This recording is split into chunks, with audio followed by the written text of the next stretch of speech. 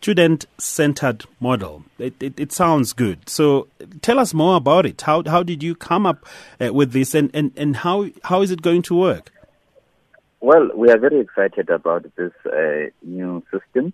It simply means that all NSFAS students won't queue anymore every year, trying to apply and trying to prove that they qualify and they apply every year. So you apply once and you never have to apply again. The new system allows us as NSFAS to fund the students until they complete their studies. But it also gives us powers to fund the right student at the right time with the right amount. You can imagine that with NSFAS having to deal with this online application, we are able to assess the students ourselves, award them bursaries, and even monitor and see how we can support them throughout their years of studies.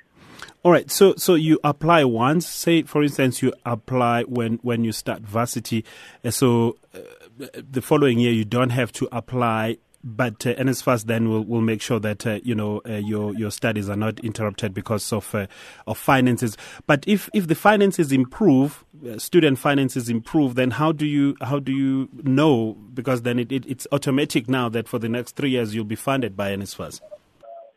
Look, government has made a commitment, and it said following the fees must fall that all NSFAS qualifying students should be allowed to study.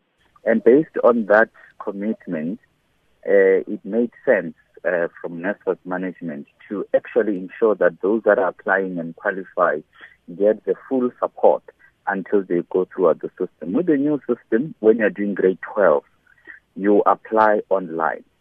And once you're funded, there's no need to submit that application again. And again, if you are at university and at the moment you have NSFAS, we even saying don't apply because we have your details. We will ensure that we continue to fund you, provided you meet the requirements. You pass, you do well, and you still continue to require funding. All right. So when are you starting the rollout of the system? I see it was started yesterday, wasn't it? No, we started in the past 2 years to test and trial with 11 institutions. On the 1st of August, we now allowed everyone to apply online. So by 2017, all university and college students will be using NSFAS online. The good thing about the new system is that the students that are currently on NSFAS, they must just go to our website and create their own account. All their information of the NSFAS status will be there for them to track and trace development on their funding. Cutting out the middlemen, who are you referring to here? The varsities themselves? Are they not going to be part of this? Well, there's never going to be a clean break between us and institutions because we rely heavily on the data that they provide to us.